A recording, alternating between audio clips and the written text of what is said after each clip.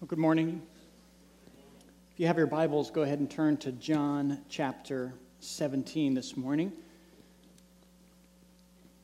We're in John chapter 17. Terry was working through a couple of verses last week. This, as he mentioned, we can call the true Lord's Prayer.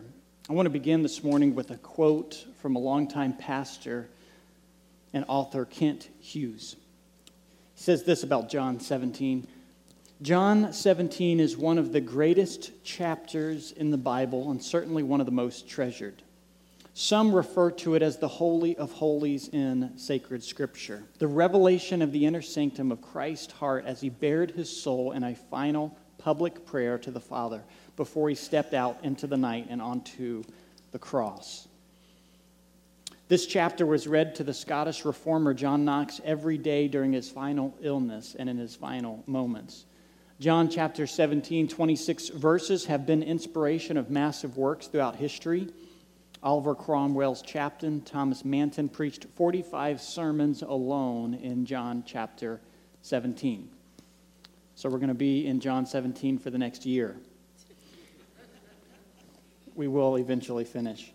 Marcus Ranford, an Irish preacher, he wrote expositions of more than 500 pages on John 17 alone. A recent conference we just returned from, pastor, author Steve Lawson, this is one of his favorite chapters in the Bible, and he preached one verse for every verse in John 17. So 26 sermons on the 26 verses. So I hope you see there's a lot of information that we could work through in John 17. So I'm starting again in verse 1, even though Terry preached through it last week, because there's more for us to see, and we're going to work through verse 8 this morning, looking at a couple of new elements that we haven't touched base on. John 17, beginning in verse 1, when Jesus had spoken these words, he lifted up his eyes to heaven and said, Father. I want to pause here because something incredible just happened that we could miss. This is called the high priestly prayer of Jesus Christ. Why is it called that? The high priestly prayer, because it's really Jesus entering in as our high priest before God's perfect presence. What just occurred, what Jesus just did, no man could do. No man was allowed to do. The high priest could only go into the Holy of Holies one time a year, and he couldn't just enter into this place as he willed. No, he had to prepare himself. There was a certain day, a certain time, and a certain way he could enter that. He had to offer a sacrifice before he would enter into the presence of God. Yet, we see in John 17, Jesus enters into this perfect presence of God in prayer. Anthony Carter, in his book Blood Work, says this: as priest, Jesus offered himself as the sacrifice for all our sins. In the Old Testament, the high priest was our mediator between a holy God and his sinful people. As mediator, the high priest would enter into the holy place and offer a sacrifice to God on behalf of the people one time a year on the Day of Atonement. He sprinkled the blood of the sacrifice on the mercy seat because of the uncleanliness of the people of Israel, because of their transgressions and their sins. This he did year after year after year. But Christ is our mediator, the high priest, not only offered a sacrifice once and for all, but he is the sacrifice. Like the high priest of old, Christ entered into the holy place, but unlike the priest, he entered to offer himself. And he had to enter only one time, for he sprinkled his own blood on the mercy seat. The writer of Hebrews reminds us of this and points to Christ as our mediator. Says in Hebrews 9, 11 through 14, when Christ appears as our high priest of the good things that have come, then though the greater and more perfect tent, not made with human hands, that is, of this creation, he entered once for all the holy places, not by the means of the blood of goats or calves, but by means of his own blood, securing our redemption. Hebrews 7, 27 says, he, Jesus, has no need like those other priests, to offer sacrifices daily for his own sins and then for those of the people, since he did this once for all when he offered up himself. He had a perfect life. In verse 1, it says, Father, the hour has come, glorify the Son, that the Son may glorify you. We need to see in this prayer, it's easy for us to see Jesus as lower than God the Father because of the way he's praying. We need to understand Jesus is part of the Trinity, and that the Father, the Son, and the Holy Spirit are one of mind in all matters and decisions. So when we see Jesus enter into prayer, we need to make sure we don't see him as beneath the Father, but he's praying what has been determined and decided upon within the Trinity before creation. So he's praying. He's not petitioning. He's not pleading, but he's praying for something that has already been agreed upon. Jesus is not revealing new information, nor asking for something. He's asking for something that he has already decided within himself, within the other members of the Trinity. He says, glorify your Son. And for what purpose is the Son glorified? According to Scripture, so that the Father may be glorified as well. Something we might not notice is when Jesus says, glorify your Son, he's making a claim to be God. Now, we might think that seems counterproductive because if he was God, he wouldn't say glorify him. But according to the Old Testament, God's glory could not be given to someone because they would have to be God. Isaiah 42:8, I am the Lord, that is my name. I will not give my glory to another. Isaiah 48:11 says, for my own sake and for my own sake I do it. For how should my name be profaned? My glory I will not give to another. So God's glory can only be to himself. It can't be given to anything else. So when Jesus is saying, glorify me, he's really making a claim to be deity himself. We see this in the New Testament played out. The Old Testament says God's glory can only be upon God. The New Testament says God's glory was upon Jesus Christ. And that's why it should solidify the Old Testament that says Jesus is God, because you can't have both. Colossians 1:19, for God was pleased to have all of his fullness, God's fullness, dwell in him, Jesus Christ. Colossians 1:19. Colossians 2:9 says, for in him, Jesus Christ, for in him the whole fullness of deity dwells bodily. So we see Jesus is glorified and has the glory of the Father. He's not to share it. This is why they could have those scriptures. R.C. Sproul says this. I love this quote. When we seek glory, church, when you and I seek glory, we do so at the expense of the glory of God. So when I seek man's approval, I'm doing so at the expense of God's approval, because you and I don't deserve man's approval. But when we seek someone to lift us up, or when we seek approval for something, or when we seek our name to be lifted up, or for us to receive credit, or we get bent out of shape for something, we're really stealing from glory that should be given to God. Because everything we do that's good, we should say it's not my doing, but his doing. To God be the glory, whether we eat or drink or whatever we do what? All for the glory of God. So anytime we want to lift ourselves up, we're really stealing from God. But Sproul says when we seek our own glory, we do it at the expense of the glory of God. But when Jesus asked the Father to glorify him, it was not at the expense of the Father, because the glorification of the Son is the glorification of the Father, one and the same. I want to continue on here. It says, the Father, the hour has come, glorify your Son, that the Son may glorify you. Verse 2 says, since you, the Father, have given him, Jesus, authority over all flesh.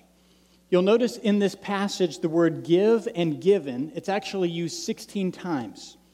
Give and given. This is why my sermon title this morning is Given to be Given to Give Back. Given to be given to give back. In this prayer, we're going to see God the Father. I notice I do this. When I'm doing this, this means God the Father, Jesus Christ, and this is going to be us, okay? Not in order of really Jesus is equal to God. This is kind of representative. Father in heaven, earth, or Jesus on earth. So God the Father give to Jesus Christ, and Jesus Christ in the passage we're going to see he gives it to us. So point number one, the Father gave Jesus authority over all flesh. Well, what does that mean, authority over all flesh? This is something new, but it's old because we saw it first back in the book of Daniel. It says, Daniel chapter 7, verses 13 and 14. This is the passage you want to go to when a Jehovah's Witness or a Mormon shows up at your door and they talk about Jesus being made lower than God, or that Jesus isn't God, or that we should only worship Jehovah. This is one of the passages you should turn to. Daniel chapter 7, verse 13 and 14. It says, I saw in the night visions, and behold, with the cloud of heaven, there came one like a son of man. That's speaking of Jesus Christ. And he came, so the Son of Man came to the Ancient of Days. Any guess who the Ancient of Days is? God the Father, right? So the Son of Man, Jesus, came to God the Father and was presented before him.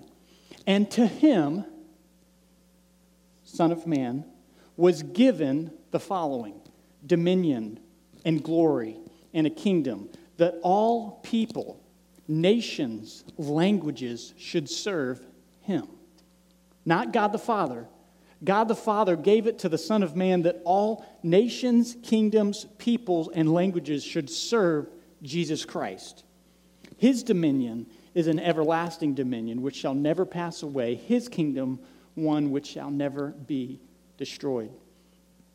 So we see here that in this passage, Jesus was referencing some events that would soon take place, this kingdom that he spoke about.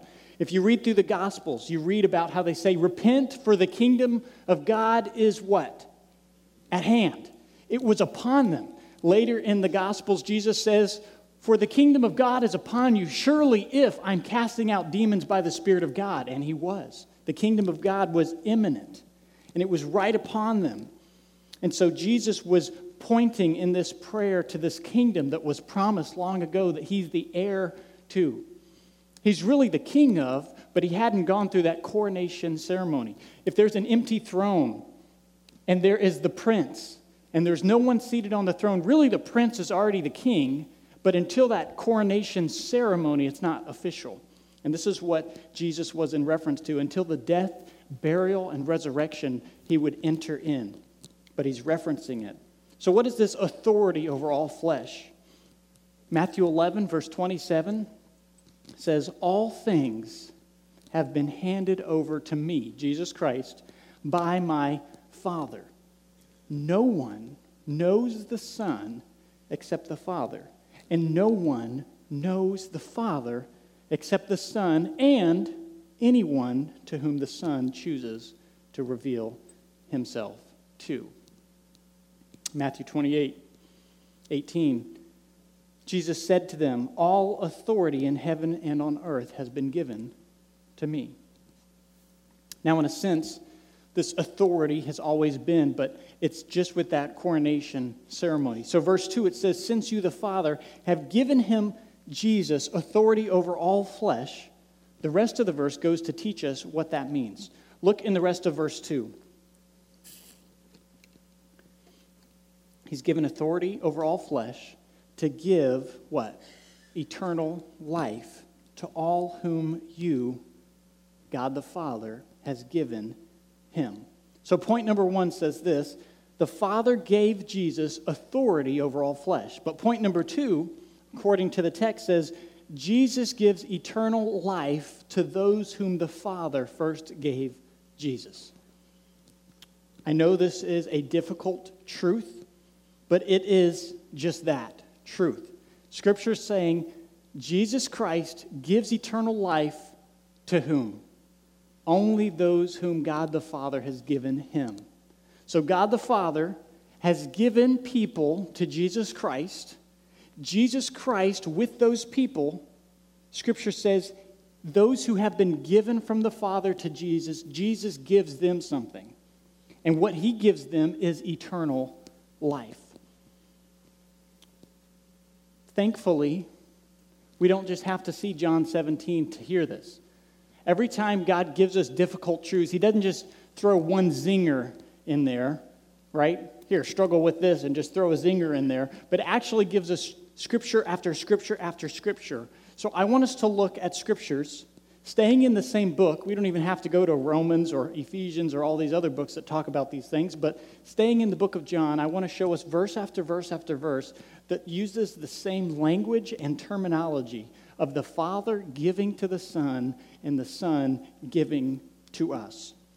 For starters, we can't overlook John 17. I mean, how many times does God's word have to say something before we believe it, right?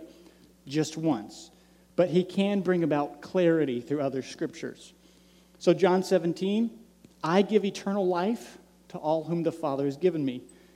Let's turn to John chapter 6. Go ahead and turn in your Bible, John chapter 6, verse 37.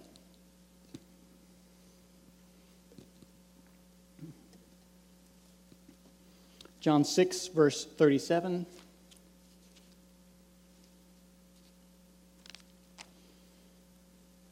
In this passage, it says, this is Jesus speaking, John 6:37, all that the Father gives me, what happens to those?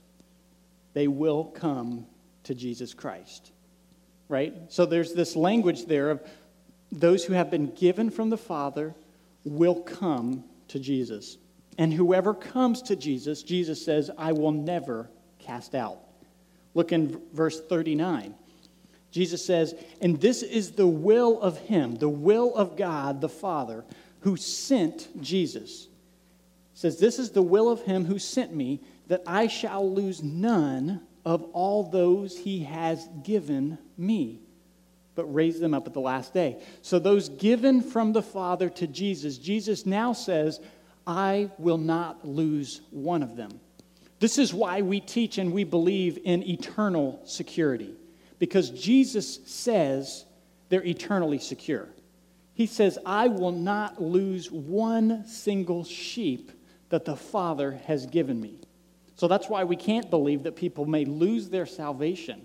We would just say they never had it to begin with, but we can never say they lose it because Jesus is the one who's keeping it, not them.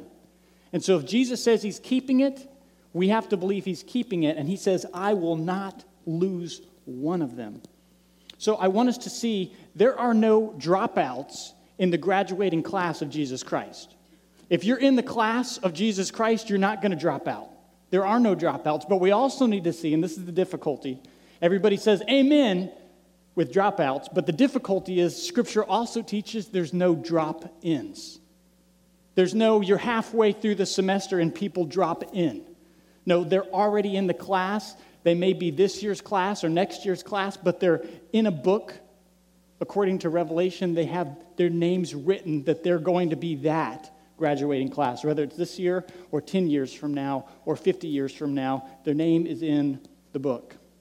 John 6:44, a couple of verses later, says, no one can come to me unless the Father who sent me draws him, and I will raise him up on the last day. Do you see the surety of these commands? No one is going to come to Jesus unless they are sent or drawn by the Father.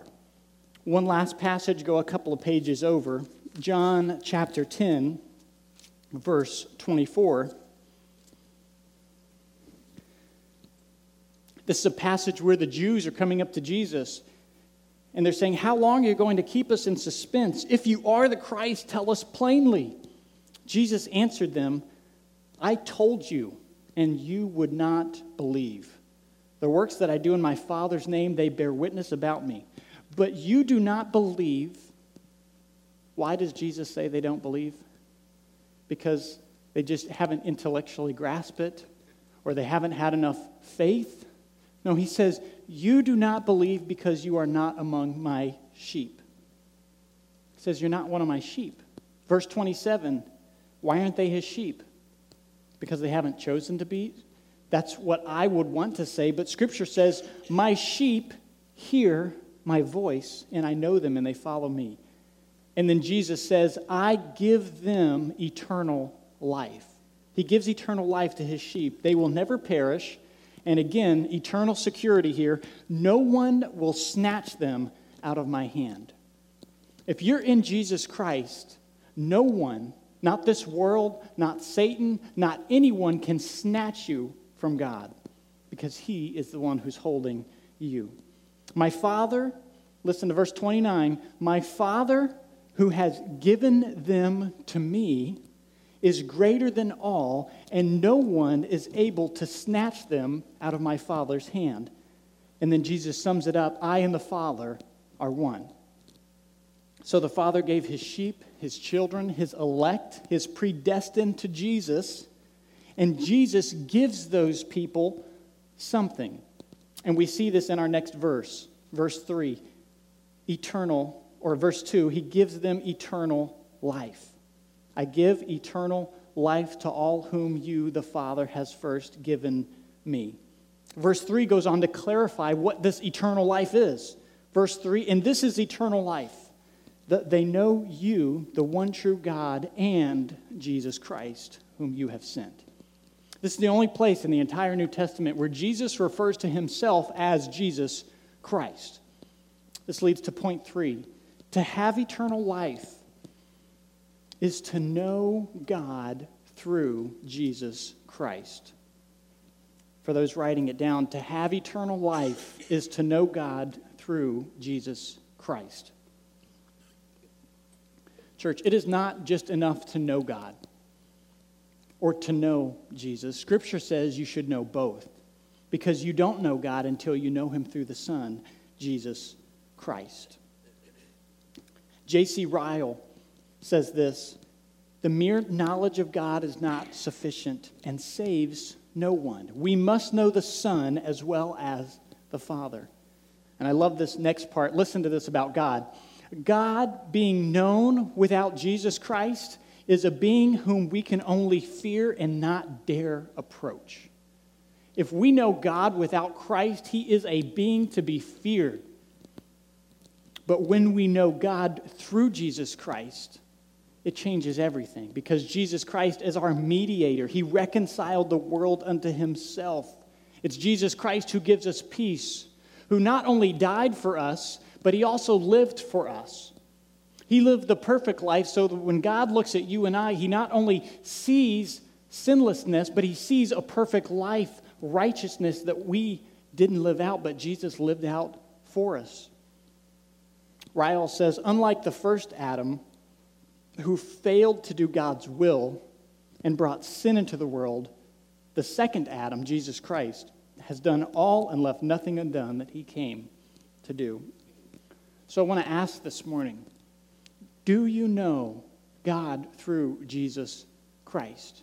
Just because you go to church, just because you're religious, just because you grew up in a Christian home, none of that matters if you do not know God through the person of Jesus Christ. So have you in faith trusted in Jesus Christ? His death for your sins, his burial, his resurrection, defeating sin, defeating death, that he opened up heaven for us to be able to have a relationship with God the Father. Have you trusted in him? Have you in prayer and in faith turned to him and say, come into my life, save me? If you haven't, today, Scripture says, is the day of salvation. So in prayer today, you need to bow your head and ask the Lord to forgive you, to know and understand what he did on the cross for you. If you have questions about what it means to be a believer, please find me after the service. I would love to meet with you. I want to move to verse 4. Jesus said, I glorified you on earth, having the work that you gave me to do. Here again, we see something given to Jesus from the Father. According to verse 4, what did God the Father give to Jesus to do? Work. And here's some things that Jesus did according to work. Actions. Jesus did actions. John 5:19. Truly, truly, I tell you, the Son can do nothing by himself unless he sees the Father doing it. For whatever the Father does, the Son also does. So Jesus did work according perfectly to God the Father. Teachings. Jesus came and his words and his teachings. John 7:16. My teaching is not my own. Jesus replied, it comes from him who sent me. Even Jesus' speech, John 12:49. For I have not spoken on my own authority, but the Father who sent me has given me a commandment, what to say and what to speak. So Jesus was living this life of actions, deeds, teachings, thoughts, prayers, everything perfectly according to what the Father wanted him to do. This is why Jesus would proclaim on the cross, it is finished. He accomplished all perfectly what the Father had him set out to do. Verse 5, now Father, glorify me in your own presence with the glory that I had with you before the world existed. We go on to verse 6, 7, and 8. These verses continue to support that difficult truth that I know I struggled with for years of God's sovereign choice in election. Notice as we work through 6, 7, and 8, the words give and given. They're continually between God the Father and Jesus Christ. Verse 6, I have manifested your name to the people whom you gave me out of the world. John 17, verse 6. I encourage you, if you're not in your Bibles, go ahead and turn. I want you to see it in your own Bible. John 17, verse 6 says, I have manifested your name. When I read this word, manifested, I immediately thought, that's an interesting word to be used there. What does that word mean? I mean, right on the surface, it looks like the word taught could have been used. I have taught your name to these people, or I have proclaimed your name to these people. But if you look up this Greek word for manifested, it's the word phaneru, which means to make something visible or to make something known which was previously hidden or that could not be seen. So Jesus says, I have made something known that was once invisible. And what was that was previously hidden? Your name. It says, I have manifested, I have made it known, I have made it visible. When it was once invisible, I have made your name visible to who? To everybody? No, Jesus says, I have made your name visible, what was once hidden, I've made it known to the people whom you gave me out of the world.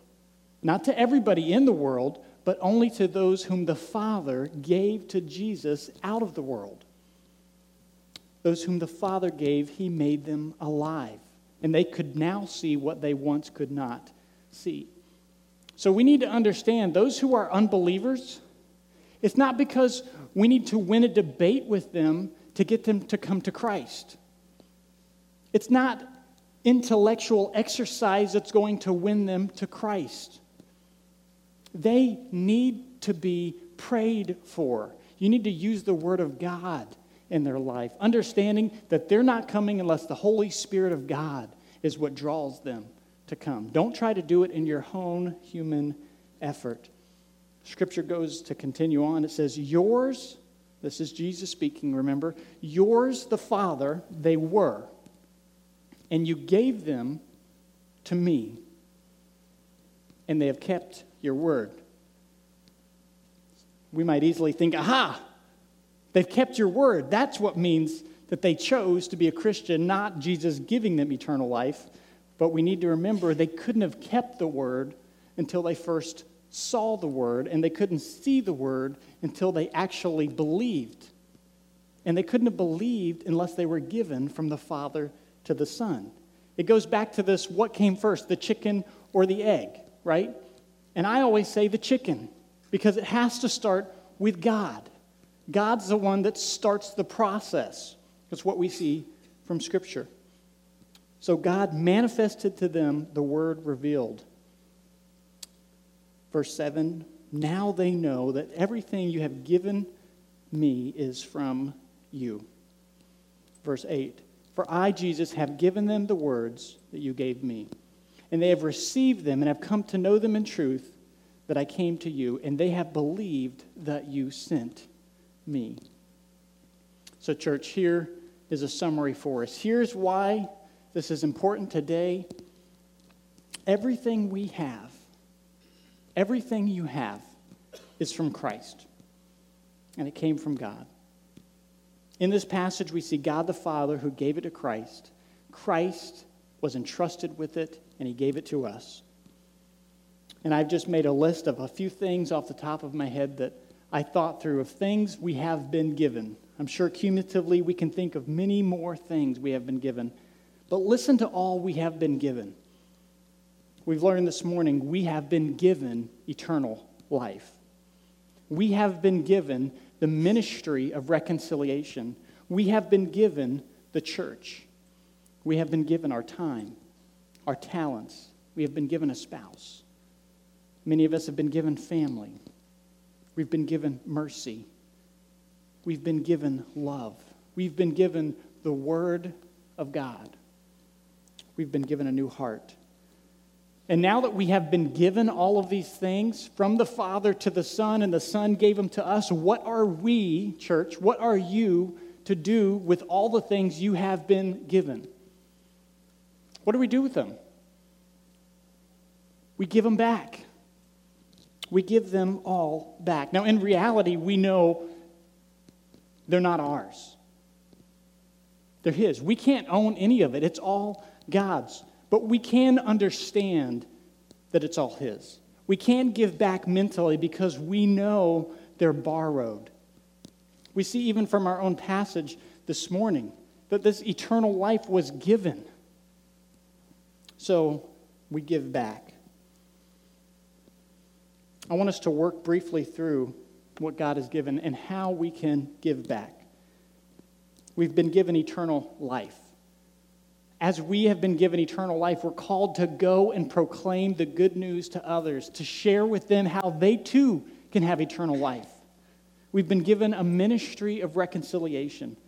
2 Corinthians 5:18. All this is from God, who through Christ, He reconciled us to Himself and gave us the ministry of reconciliation. Those who are hurting, you can reconcile. We can go with the Word of God and reconcile people back to God. We have been given the church. It seems today most people don't understand or recognize the gift of the church. This is just one thing that they do every now and then on a Sunday morning. But do we realize we've been given the church and blessed with the church? It is a gift. How committed are you to the church? Whether you're a snowbird here or you're a member, the church. If you're a member here, this church. If you're a member elsewhere, that church. Are you committed? Is this what you consider your family, your body? The way New Testament teaches of the church is it is part of you. You're a member of it. The way you treat your body, you should be treating the church much greater than the way you treat your own body, because this is the body of Christ, and you're part of it. The church should not have to work hard to get people to serve, because by you serving in the church, you're serving the rest of the body and yourself. So we've been given the church so that we can give of our time, our talents, our efforts, our finances. We give it back to the church because the church is part of us. Ephesians 3:21, to Him be glory in the church. Ephesians also talks about that God's glory is manifested and His wisdom is manifested in the church. It's what He left here on this world for us and for the world. We've been given our time, our talents. 1 Peter 4, as each has received a gift, use it to serve one another as good stewards of God's varied grace.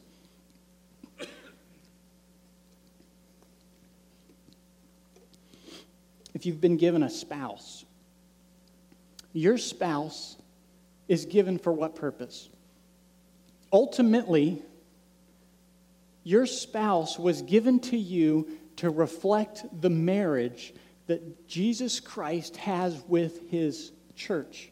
We get blessings out of being married. I get joy out of being married, but ultimately my job as a husband is that in my marriage to my wife, that when people see our marriage, they see a reflection of how much Jesus loved the church. That's because of how I'm serving her, how I'm washing her in the Word, how I'm praying for her, how I'm sacrificing for her, how I'm not getting bent out of shape when I don't get what I want. Because Jesus served the church. And so our marriage should be a reflection of that. That's what it was designed for. You read Ephesians, it says this is a great mystery, how your marriage and the church work together. Jesus is the groom and the church is the bride. Wives, do you treat your marriage in that respect? I just hit hard on the husband's leading, but you also are called by God to honor and obey and to work in and through your marriage in a way that honors him as well. And just as we are called to submit the husbands to the Lord, Scripture also challenges you, submit to your husband as to the Lord. Not because he's always right, but it's a way how you bring honor and glory to the Father. Our marriage should be a reflection of that. We've been given our spouse for that purpose. We've been given a family. Do we raise our children in ways that honor the Lord? Maybe, you didn't do such a good job of that, but now you're grandparents. And you have more opportunity to come alongside your grandchildren and to raise them up, to give back as you've been given. We have been shown great mercy. Ephesians 2, but because of his great love for us, God, who is rich in mercy, made us alive with Christ. Even when we were dead in our transgressions, it is by grace we have been saved. We've been shown great mercy. We've been given love so that we can show love to those who don't deserve it. We love because he first loved us. And we are called to love those even when they don't love us the same way. We've been given the Word of God so that we are to go out and teach and command people, command the commandments that we've been given. We see a picture in the New Testament, in Revelations, of this giving and giving back. Revelation chapter 2, verse 10. These were believers in the New Testament. We know from church history that they endured intense persecution under Emperor Nero, the Roman emperor at that time. And it says this in Revelation chapter 2, verse 10, "Do not fear what you are about to suffer. Behold, the devil is about to throw some of you into prison that you may be tested. And for 10 days you will have tribulation. Be faithful unto death, and I will give you the crown of life." All throughout this section it says, but endure. Those who endure till the end will be saved. What's called perseverance of the saints. Those who endure till the end. Just like that graduating class, there are no dropouts. You work all the way through the end. And so these New Testament saints were given this promise and this encouragement in the book of Revelation that persecution was coming. But if they remained steadfast, they would be taken to glory, given a crown. 2 chapters later, they were killed. They were taken to glory, and we see this picture in Scripture. Around the throne were 24 elders. Seated on the thrones were 24 elders clothed in white garments with golden crowns on their head. From the throne came flashes of lightning, rumblings, and peals of thunder. Before the throne were burning 7 torches of fire. And it said that they said, "Holy, holy, holy is the Lord God Almighty, who was and is to come." Whenever the living creatures give glory and honor to thanks of him who is seated on the throne, who lives forever and ever, the 24 elders fall down before him who is seated on the throne and worship him who lives forever and ever. And it says this, they cast their crowns before the throne. So they just worked and persevered and were burned alive and tortured to receive this crown. That was one of the gifts and the rewards of their work that they were promised chapters before. That if you do this, you will be granted a crown. A couple chapters later, it says they cast their crowns before him. This is why one day we get before the Lord. We will have our crowns and we will take it off, because in that moment we recognize and we realize that it was never ours to have. It was given to us. Our eternal life, according to John 17, was given by the Father to the Son, given to us. I endured because I was given endurance from the Holy Spirit. I persevered because I was given perseverance. These saints recognize and realize that the only reason they were there was because of God's mercy in their life towards them. That's why they take off their greatest reward, their crown, and they just throw it back to Him, because they realize it was never theirs. It was given to them, just as everything in this life is good that we have. We give it back to Him. And as they cast the crowns, they said, "Worthy are you, O Lord, our God, to receive glory and honor and power, for you created all things, and by your will they existed and were created." Romans 11:36 says, "And from Him and through Him and to Him, Jesus Christ, to Him be glory forever." Church, I hope we understand and recognize and realize what we have been given. It is not of ourselves. It is a gift of God. And because of that, we will give those crowns one day back to Him. And this is why we give Him praise today. Would you pray with me?